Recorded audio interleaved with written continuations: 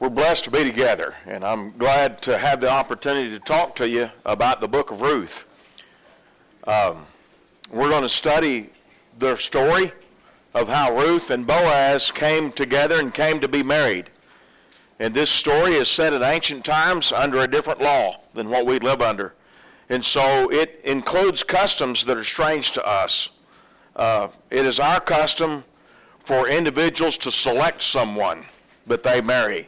And Ruth and Boaz getting married was based on customs and laws that related to kinfolks taking care of each other. And that stuff we'll touch on as we go on through the week. But that's not what we do. You're looking, even though you're quite young, some of you are closer to marriage age than others, but you're all thinking about the idea of, well, what kind of husband do I want, or what kind of wife do I want? And you come to meetings like this, you see people of the opposite gender, and you think about those things. And different homes have different rules for that. There are some homes that just let their kids date, and you go out and play that dating game of asking each other out, and it seems like every generation it's a little bit different. I was amused the other day watching an elder trying to figure out from one of the young ladies in his flock what all the terminology means today. You know, well, we're texting, but we're not talking. Well, we're talking, but we're not hanging out. Well, we're hanging out now, but we're not dating yet. And then, and she's explaining all these stages, and I'm thinking, how on earth are we supposed to understand all that? And it's going to change in a few more years, and all the language will change. And then there's some families that they let their kids do that, and you date who you want to do, and, date and all like that. There's some families that are very concerned about the dating culture. And they teach their kids, you're not going to date. That's not right, so we're going to court instead. And I'm not trying to influence your thinking one way or the other on the question of dating versus courtship and all the nuances and the differences between all those things, because we struggled with that with our girls when they were growing up. And, we didn't really find all the answers in the courtship end of the discussion, and we weren't comfortable with all the things about just willy-nilly dating whoever you wanted. There were a lot of things about it that we were concerned about, and we did our best to navigate that in a way that we felt like honored God and served the best interests of our children. And at the end of the day, it was a difficult discussion. And one thing that occurred to me through all of that, whether you're, one of these that's read the book, I Kiss Dating Goodbye, and you're just not going to date casually, you'll only have this very supervised courtship, or whether you're somebody that goes full bore into the dating culture, wherever you're at the end of the day, you're going to meet somebody and get acquainted with them and socialize with them and make a decision about whether or not you're interested in them as a mate. And I want to tell you, in the book of Ruth, there is a beautiful story that offers biblical principles to guide us in that process. Whether you exercise that process through dating or very strict supervised courtship or somewhere in between, okay? And that's what we're going to study about with Ruth. A lot of people really love the story of Ruth and Boaz, and I want to tell you right up front, it is not a story about two people who magically fell in love. That is a concept that's very prevalent in our thinking, but that is not what happened in the book of Ruth. We don't read a whisper in there about them falling in love. We don't read biblical instructions regarding marriage and regarding selecting a mate that teach us that, well, you go until you just meet that right person, and you just have this magical feeling of falling in love. That's not what the Bible teaches. And so if you're looking for a treatise on what a beautiful romance that was, you're listening to the wrong guy, because we're going to talk about what's actually in the biblical record of the story instead of what people think of today as this idealistic. The secret to a long-lasting marriage is falling in love with, you see, and trusting who you've fallen in love with and all like that. The secret to a long-lasting marriage is mutual commitment to God. End of story. And what we find in the story of Ruth and Boaz is we find two people that are looking for godly qualities in one another that fit within their cultural norm of how they decided who to marry, and they got married based on those things. And I'm not going to teach about falling in love this week. I'm going to talk about shopping for groceries. And you're saying, oh, wait a minute, what do you mean? Well, you go to the grocery store, you open up the can and you read the label and you look at the ingredients. And you read reviews about that product if you're, a grocery Nazi. And you go nuts over that. And you make these careful selections of what to feed your family and what not to feed family. And I'm going to advocate that's what you do when you select a mate. You look at the fruit. You look at the qualities. You look, so to speak, at the list. All right? And if you happen to have a feeling that you equate with falling in love with that person, whoop-de-doo.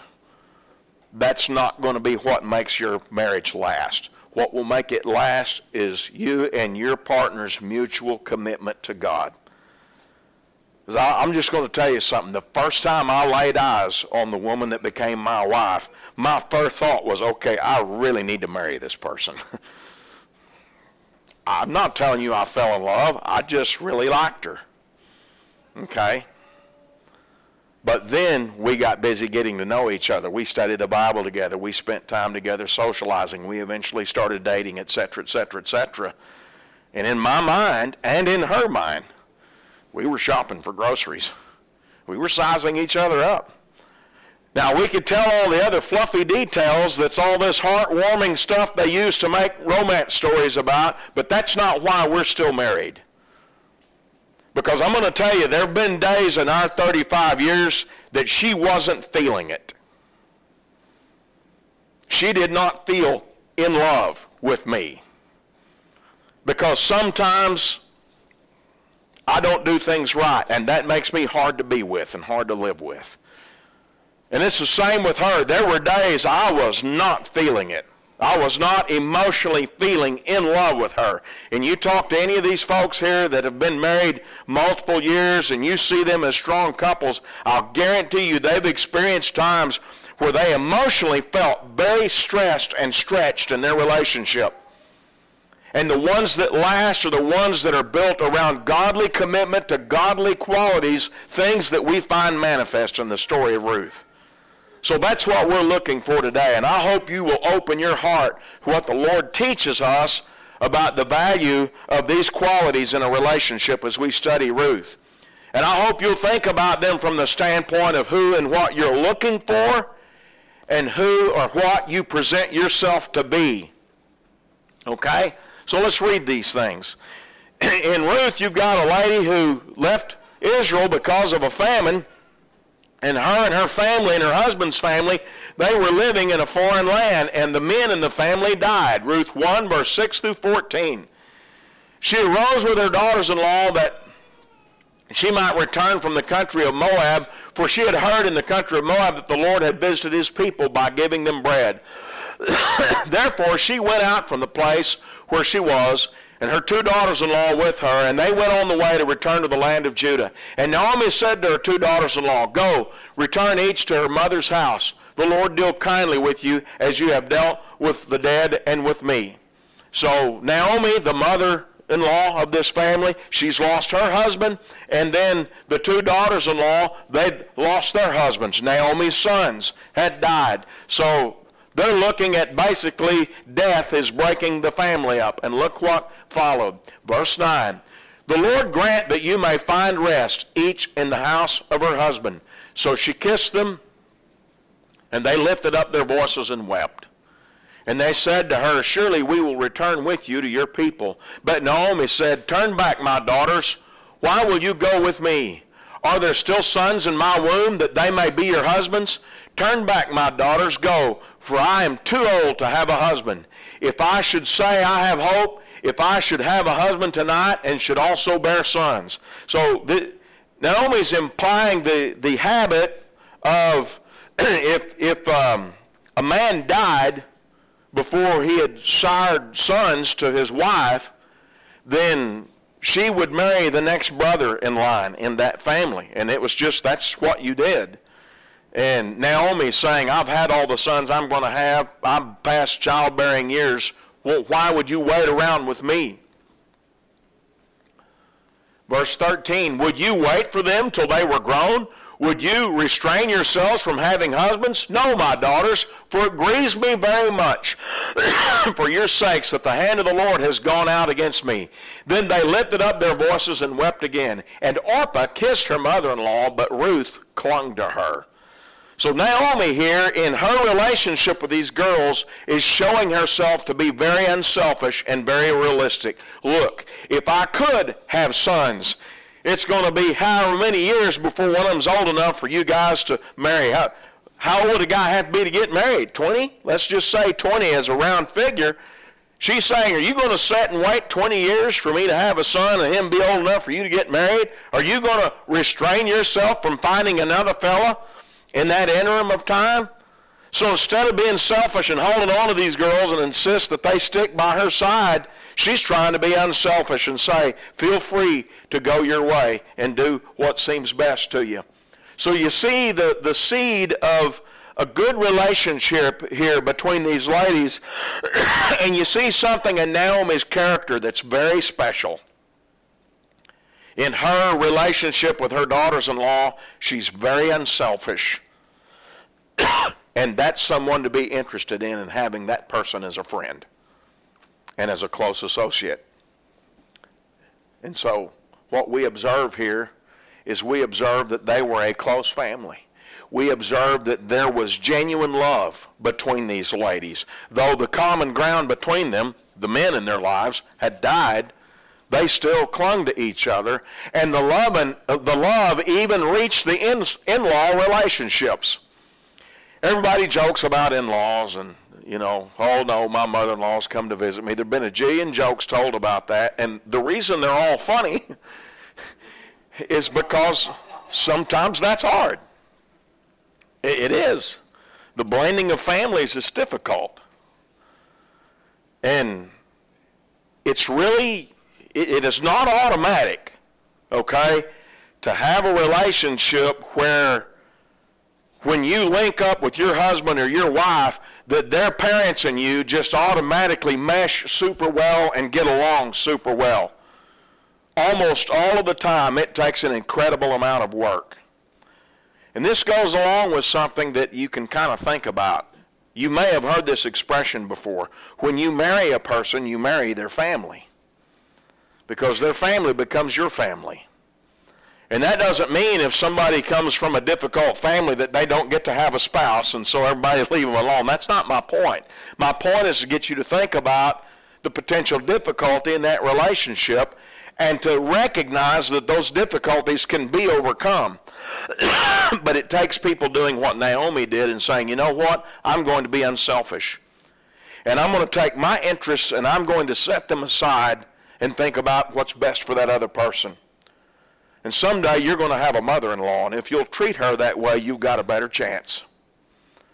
Someday, God willing, you'll have a father-in-law. And if you'll treat him that way, you'll have a better chance at a spiritually successful relationship. Now look at Ruth's loyalty towards Naomi. We've seen the love and the unselfishness from Naomi's part. Now let's look at Ruth's part in that. Ruth 1, verse 15 through 17. She said, look, your sister-in-law has gone back to her people and to her gods. Return after your sister-in-law. But Ruth said, entreat me not to leave you, or turn back from following after you. For wherever you will go, I will go, and wherever you lodge, I will lodge. Your people shall be my people, and your God, my God.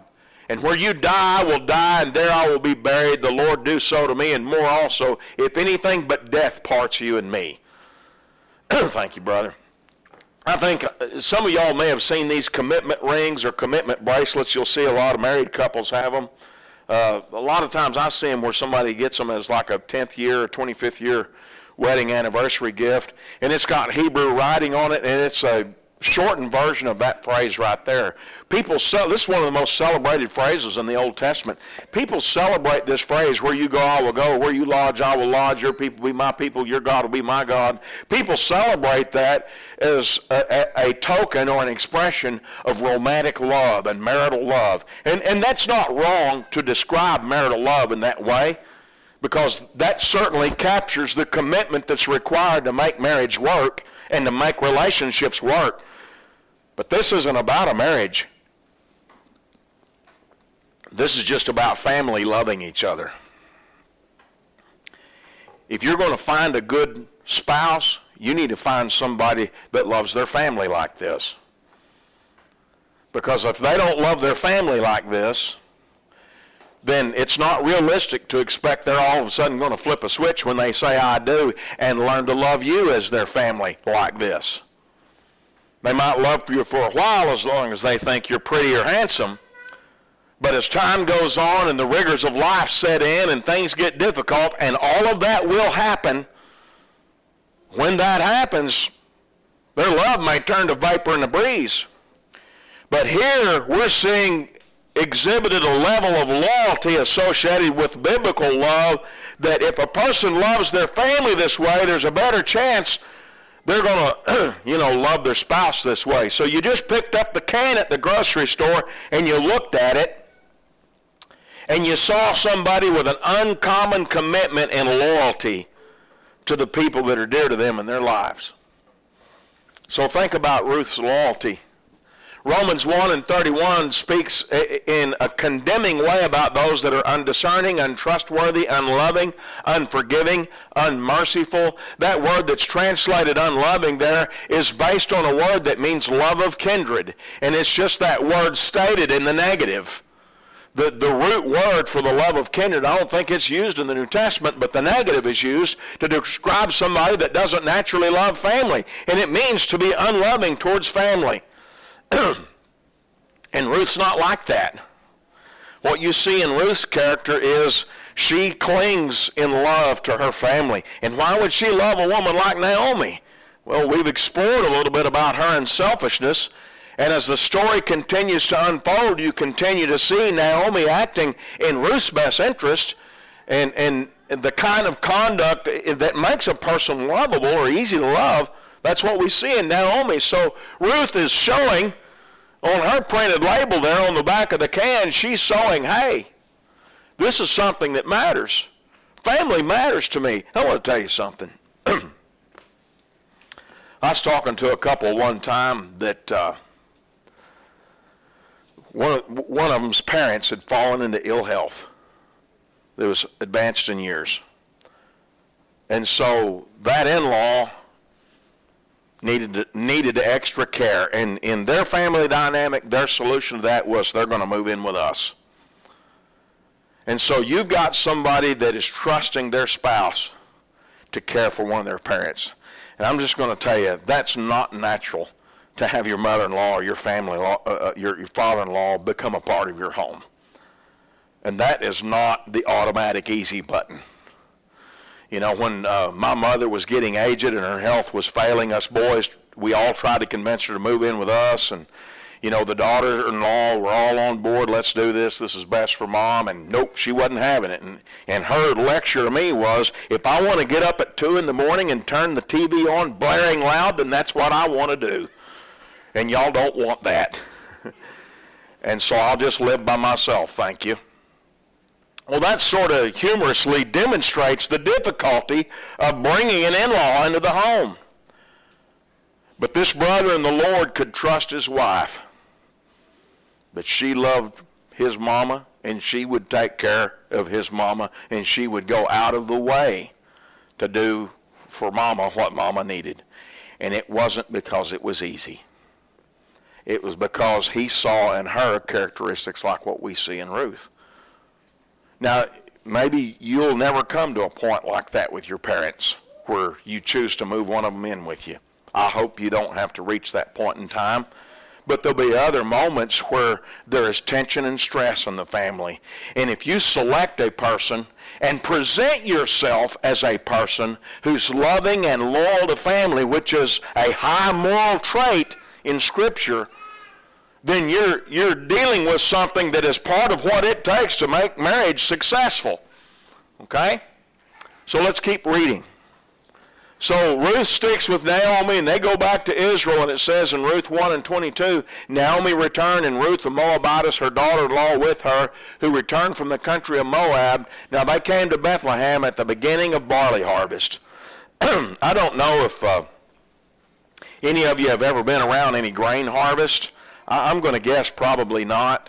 When I was in my mid to late teenage years, I had an opportunity to be around a little bit of it. I never worked at length in grain harvest, but I had some friends that their family did that, and so I went with them just a little bit to kind of get a taste for what it's like. Now this is with modern equipment, with machinery that did the hardest part of the work. And you're out late at night, you're out in the heat of the day. It's very hot in the cab of that harvesting equipment. It's dusty.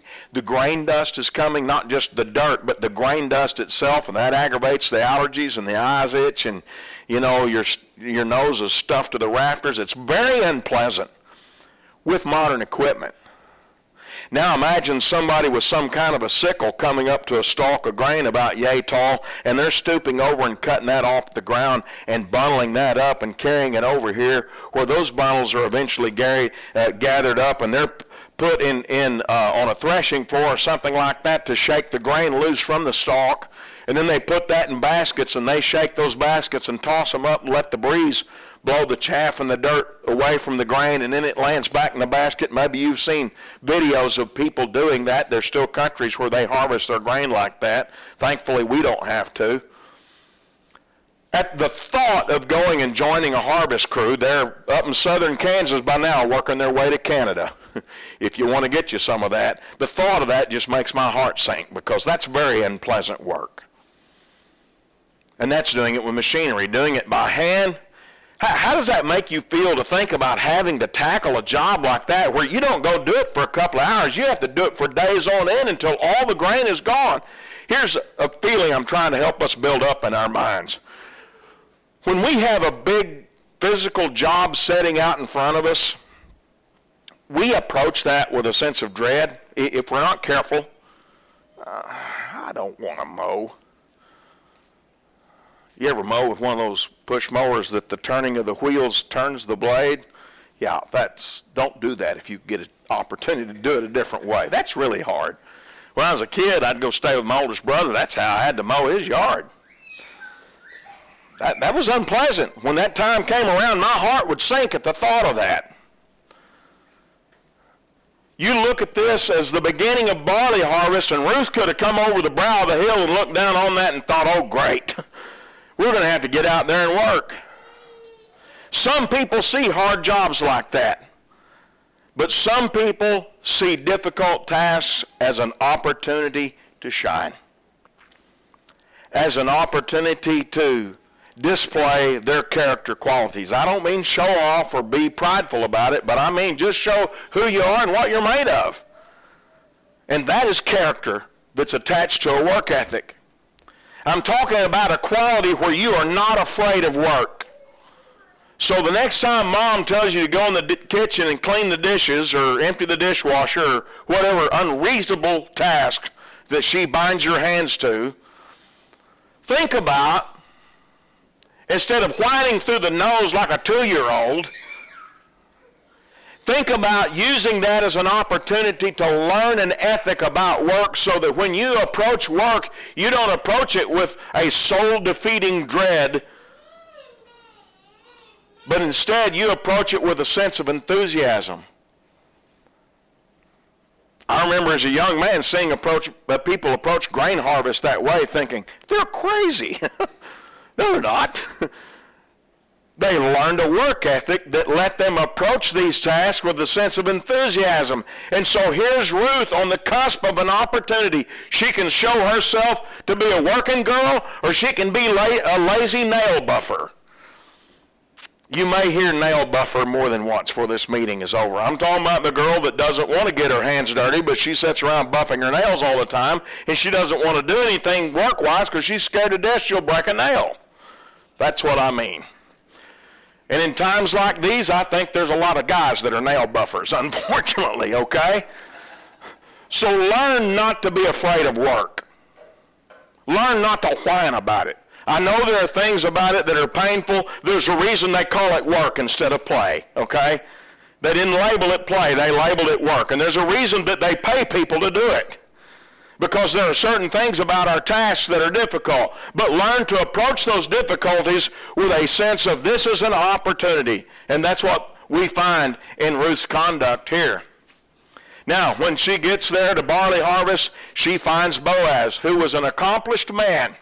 Ruth 2 and verse 1 says, there was a relative of Naomi's husband, a man of great wealth of the family of Elimelech. His name was Boaz.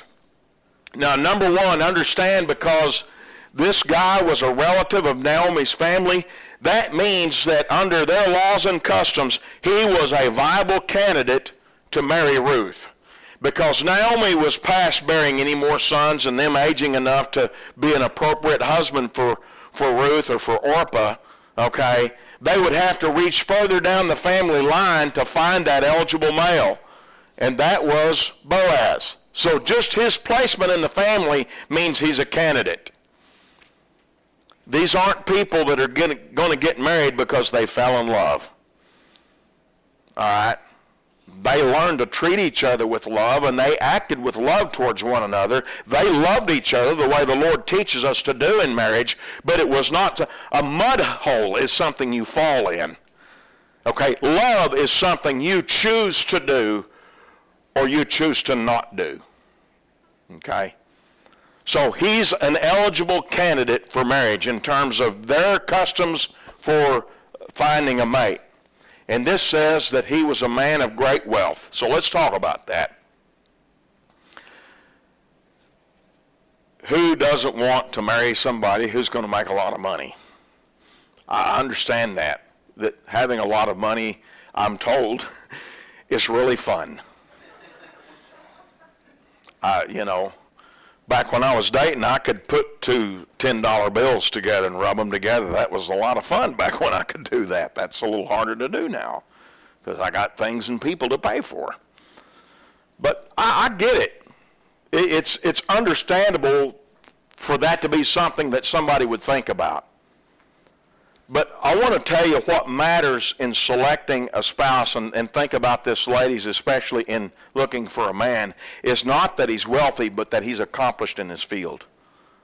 It was such that Boaz happened to be in an occupation and position in a way in life that he was able to be resourceful and make considerable income. Because he, besides whatever other business he had an agricultural business. Apparently he was a landowner, so that was something he could make good money at. That may not necessarily be true about farming today. Maybe it's true for some farmers, but in that setting, he had an occupation that would let him make money. There's some guys that are golden fellows that are really hard workers. It just happens to be that what they do and what they're good at doesn't necessarily generate that much income today. Okay? So when we talk about Boaz as an accomplished man, I want you to understand, I'm not trying to tell you to go find a fellow that makes a lot of money. I want to encourage you to find a guy that works hard, has good ethics, so that he's accomplished in his field. So if he's an engineer, then he's a good engineer, and in that field he might make a decent living. Okay? But if he's a street sweeper, hey, those guys need wives too. You just want the one that's the best street sweeper he can be. You understand what I'm saying? So it's about having an ethic that makes you good at what you do, a sense of drive. Yeah, I remember talking to a female one time about her selection of a mate, and she was going down through the laundry list, of what she was shopping for groceries. Okay, and near the top of the label on the can she was seeking was, he'll make me a good living. He'll make good money. And we got a little ways down the list, and oh, by the way, I want him to be a Christian. Now, if that's what you go shopping for, if you're not careful, that's what you'll find. And you might even successfully convince yourself that you've fallen in love with this guy. And this will last forever because it's clearly true love. Don't look at it that way. Don't be that shallow. I'm not saying you have to go find the cheapest, most paupered guy you can find and marry the poorest fella just to prove you're not shallow, but don't make that a priority. Make looking for that work ethic and that sense of being accomplished a priority. Here sits this guy that's 35 years old. I'm going to paint a stereotype, okay? And there may be people that that fit the stereotype. And if there are, Okay, I'm sorry, but I'm just painting a stereotype. He's 35 years old, he lives in his mom and dad's basement, and he's really not sure what he wants to do for a living. He just knows that he wants to make a lot of money, and he wants it to be a lot of fun. That's not who you're looking for. And fellas, that's not who you want to be. So here comes the old man lecture. For the love of all that's decent, be a man. And figure out what you've got to do to take care of a family. If you can't feed her and the babies you make, then you better think twice before you start smooching on her, fellas. I'm being dead serious. Just because you're pretty today doesn't mean you'll be able to take care of those babies 10 years from now. Because it's all fun and game till the squalling brats show up, and every one of them's hungry. And all their doctors cost a lot of money. You ever talk to somebody who's buried a loved one because they couldn't afford to pay the doctor that could have healed them? You think about that. Being a man is about more than things that our culture twists in the view of masculinity. Be the kind of guy that will catch Ruth's eye. And if you're interested in a girl who doesn't care that you're that guy, then you don't need her. And if you're looking at a guy and that doesn't matter to him, I don't care how pretty he is and how shiny he's buffed his nails, you don't need him. Because someday he'll be your children's dad, and he's going to be what teaches them what life's about. And you want that to be some guy that has these ethics. Boaz was an accomplished man. Look in Proverbs 10 and verse 4. He who has a slack hand becomes poor, but the hand of the diligent makes rich. When the famine hit the land, these guys weren't too prosperous, so they went somewhere else. Sometimes tragedy strikes, sometimes financial disaster strikes, and that inhibits a guy's ability to make a living. We understand that. Sometimes you're working in an economically flourishing period. We see ourselves in that kind of a period right now in the modern Western world. There's lots of opportunities. The idea is whether there's a famine in the land or whether there's plenty of rain and things are going great and the economy is strong, be the guy that works hard, because that guy will tend to be the one that does better for his family. And the one who has a slack hand or who's lazy, who's weak in the work that they do, they tend to become poor. The interesting thing about the book of Proverbs, it concerns itself with poverty, but not victimhood poverty. In other words, it doesn't talk a lot about poverty that happens to people because they're mistreated.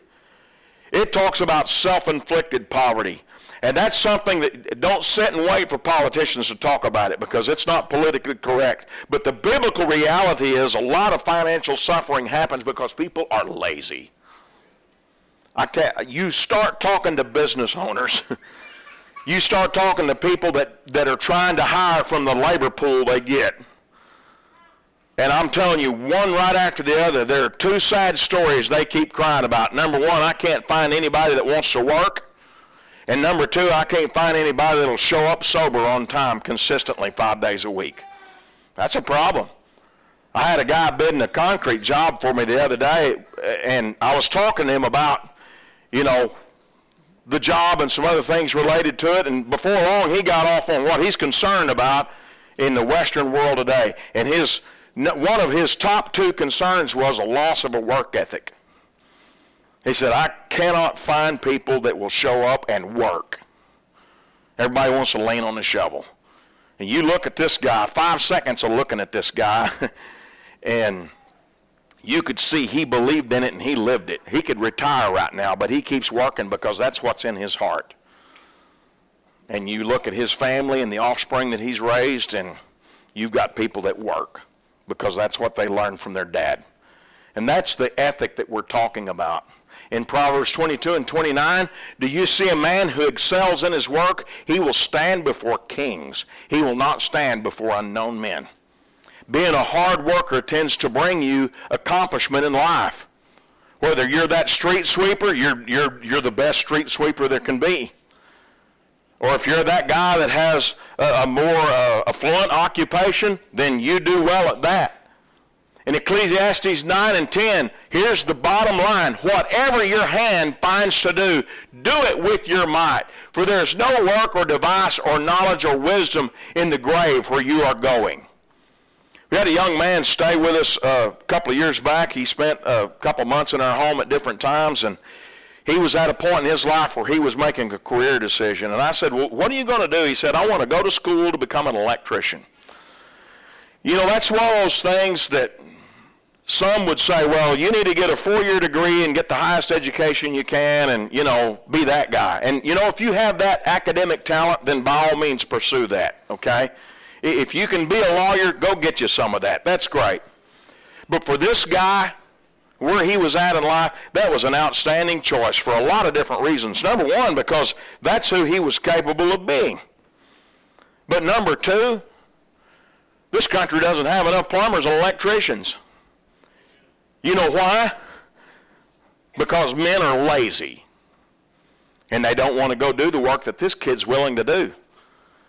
Now, he's going to go to school for a couple of years, and he's going to get out, and before long, he'll be making $25, $30 an hour. That sounds good. That's not as much money as you might think. But I'll tell you, because of his work ethic, he'll be the best electrician he can be. And it won't be long. I talk to guys like this all the time who come from strong Christians' home that teach a work ethic. It won't be long before he'll be the foreman.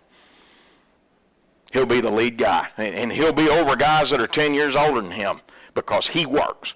And he shows up sober. And he's there every day when he's supposed to be, and he stays till the end of the day. So think about those things. Ruth planned to work. And she planned to show her work ethic in order to find favor. Look at Ruth 2 and verse 2. How did she see barley harvest?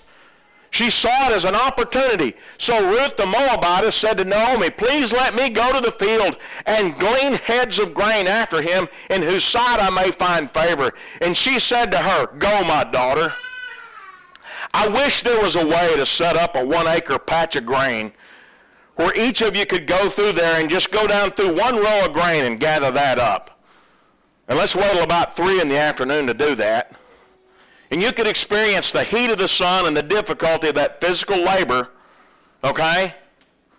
And then recognize what kind of heart it takes to say, Mama, please let me go stoop over and do that all day until my back screams at me so hard that I can't sleep at night. That's somebody that's not afraid to work. She's not a nail buffer. She's a woman of character. And in her mind, this will get his attention. This is how I'm going to find favor. How do you want to find favor with the boys? It's about to get personal. What are you going to do? Put on a little more paint?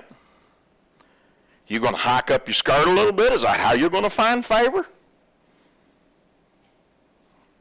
I know some that do. I know some have the mentality, well, I'll never find a husband unless I do that. Several years ago, when we had this series, I used this expression, and I'm going to use it today. You may get tired of it, I'm sorry. But you determine by what kind of fish you catch, by what kind of bait you use. My late father, he loved catfish. And catfish are bottom feeders, okay? Unless you butcher them right and dress the meat just right, their meat can be kind of nasty. There's certain ways to get around that. So the bottom feeder fish, they're kind of low on the food chain in the fish world. You know, bass, crappie, some of those others, they're a lot sweeter, milder tasting, you know, fish. And it takes work to make catfish that quality. And a lot can do that. But he loved to catch catfish because they get big. And he used this punch bait that was vile beyond all boundaries of reason.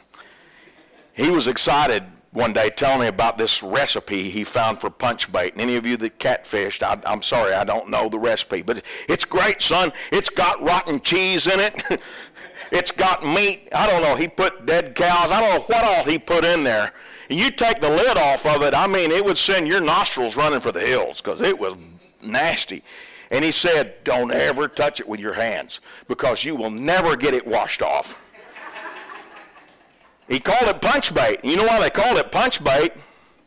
I thought maybe because it stank so bad it'd make you want to punch the guy that made it. But Here's why they called it punch bait.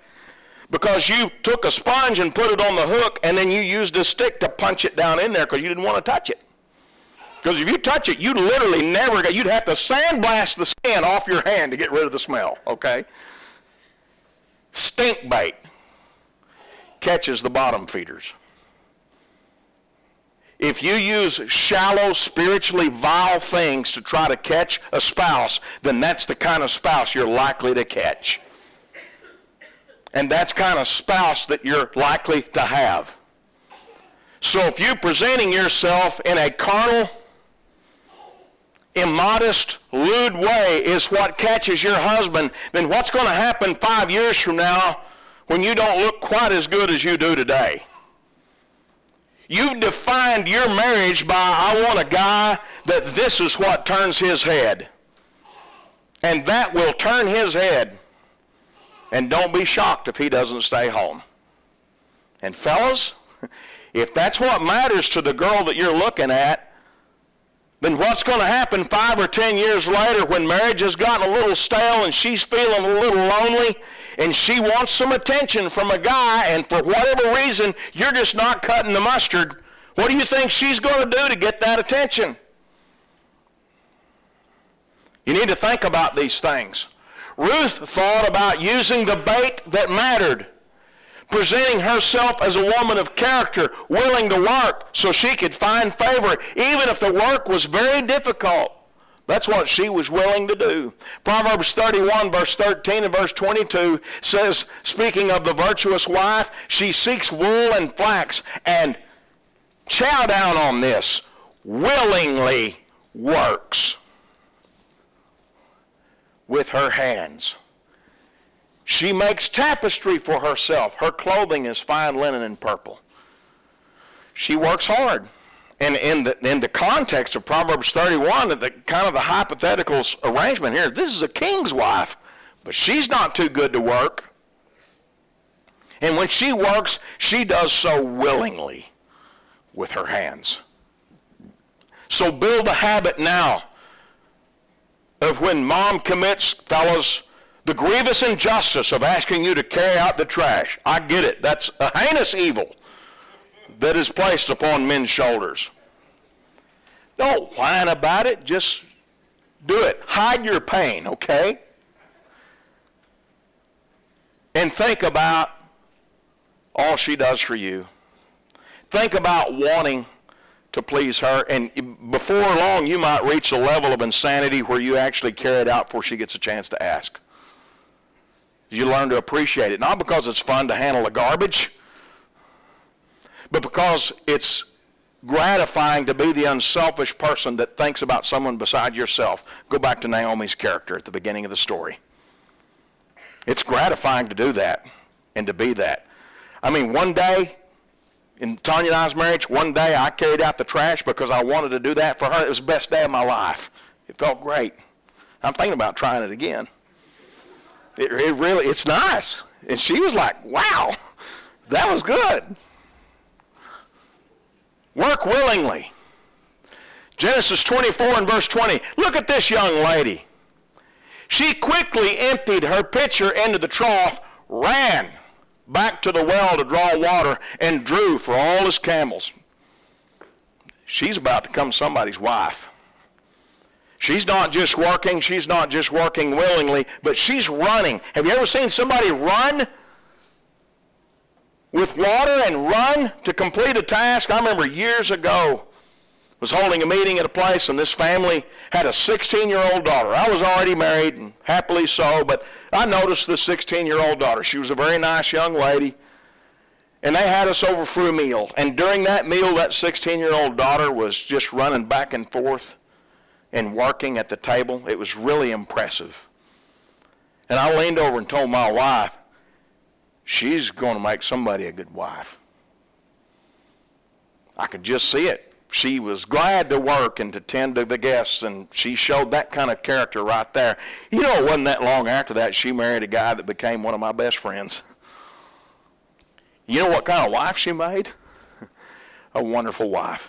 She worked herself silly, taking care of the home, taking care of him to enable him to fulfill his occupation. She worked herself silly raising their kids. They're almost all raised now. That's a long time ago. She worked herself silly doing what she could do to contribute to the family means, just like the virtuous wife. She was a lot like this girl here in Genesis chapter 24. You know why he had that kind of wife? Because he looked for that kind of girlfriend. Imagine the science. You have the kind of spouse based on the kind of people that you date, court, whatever you want to label it. And Boaz noticed, Ruth 2, verse 3 through 7, then she left and went and gleaned in the field after the reapers, and she happened to come to the part of the field belonging to Boaz, who was of the family of Elimelech. Now behold, Boaz came from Bethlehem and said to the reapers, the Lord be with you. And they answered, the Lord bless you. Then Boaz said to his servants who was in charge of the reapers, whose young woman is this? He's baying up the right tree. He's recognized somebody that's willing to work. So the servant who was in charge of the reapers answered and said, it is the young Moabite woman who came back with Naomi from the country of Moab. And she said, please let me glean and gather after the reapers among the sheaves. So she came and has continued from morning until now, though she rested a little in the house. Understand that in that setting, when they said, well, this is the one that came with Naomi, and here's what she said, he didn't just hear, oh, yeah, she willingly worked, but he also heard she's available. Now, the narrative doesn't say this, but I believe because of the way marriages came together in that culture, I believe at this point, Boaz's wheels started turning. This may be a potential wife. This may be a good candidate. He noticed her work ethic. Titus 2 in verse 4 says, speaking of the young women, the older women teaching the younger women that they may admonish the younger women to love their husbands and love their children. What Boaz is seeing in Ruth is, oh, that's the one that came with her mother-in-law. That's the one that has this natural family love we talked about. That's the one who shows loyalty. That's the one who's willing to work. That's the kind of person that'll take care of their family. It ain't funny, guys, when you got to work all day and you got to be the one that gets up and takes care of the baby at night because mama's too lazy. It's unfathomable to me, but we're always hearing stories of somebody finding a baby in a sack in a garbage dumpster somewhere. There's some ladies that they won't do this. And you don't want anything akin to that to be the mother of your children. You want to find somebody that's that loving towards family, so you look for someone who has those traits, who has those character traits. Boaz showed himself to be a generous gentleman. In Ruth 2, verse 8 and 9, Boaz said to Ruth, you will listen, my daughter, will you not?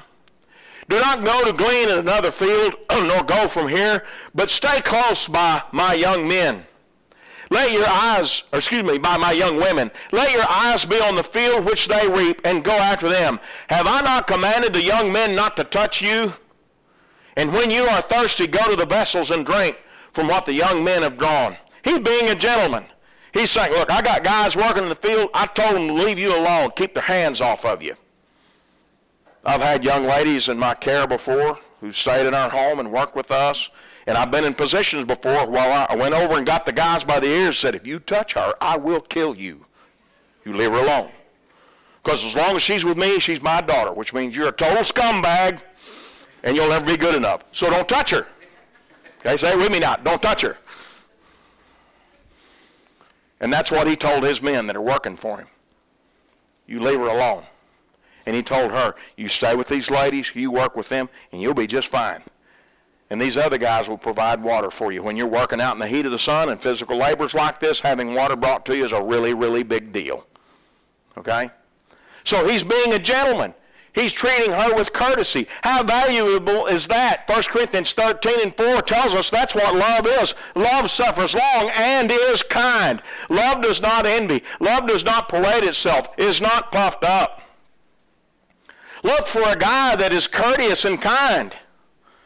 In his cultural point of view, he may not do all the things that you would think of, but look for those character traits. You know, we kind of have the whole hold the door open for them kind of thing. That's sort of fading a lot. The feminist movement has made guys fearful that that's a bad thing to do. Fellas, it's never bad to be polite to a lady. And if she rejects that, that's her problem. Okay? You be polite and courteous.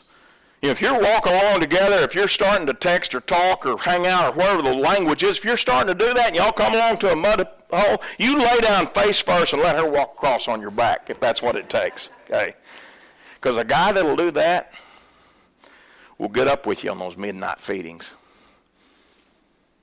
If you're nursing, he'll hold the baby to you while you sleep. He'll do that for you. He will even change. I'm sorry, fellas, of young kids. He'll even change the soiled diapers. He will.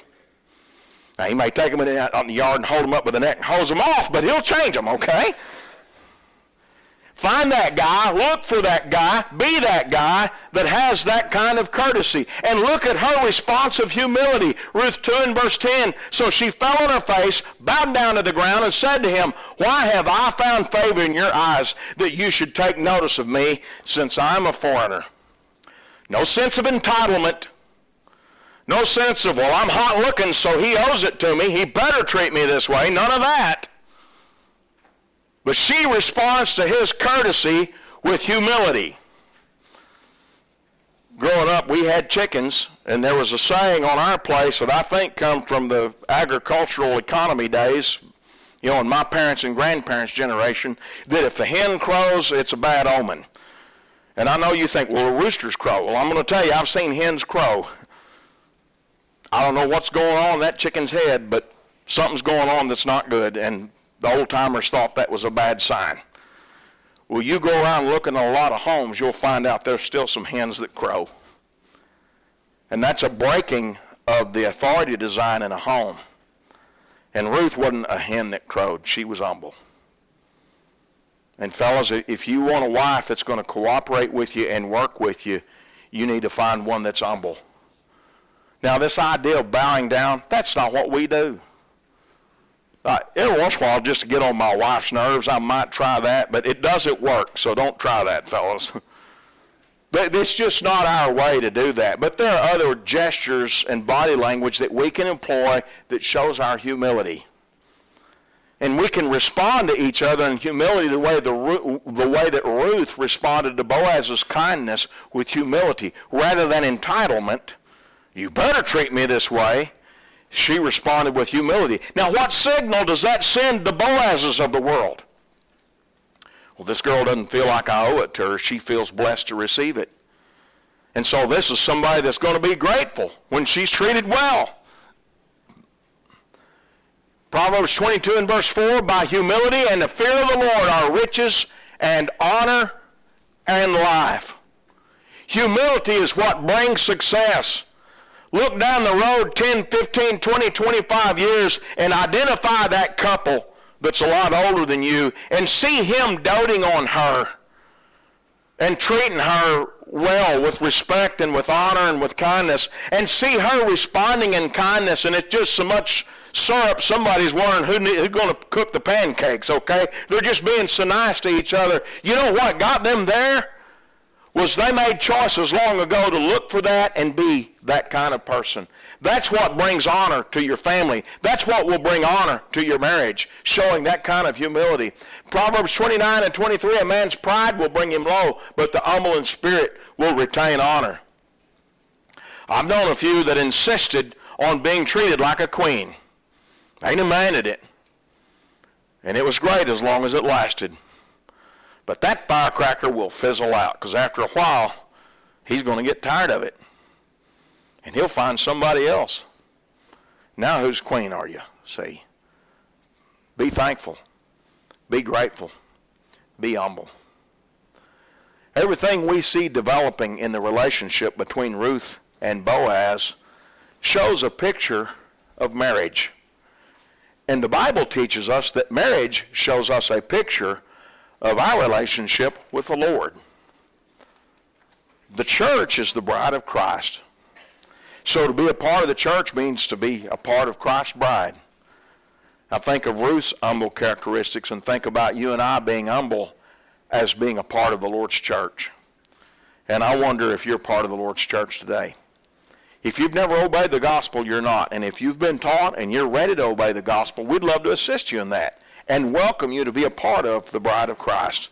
humble yourself to that choice. If we can help you in that, we'd love to do so. Or if as a Christian you need the church to pray for you, we'd love to help you in that way.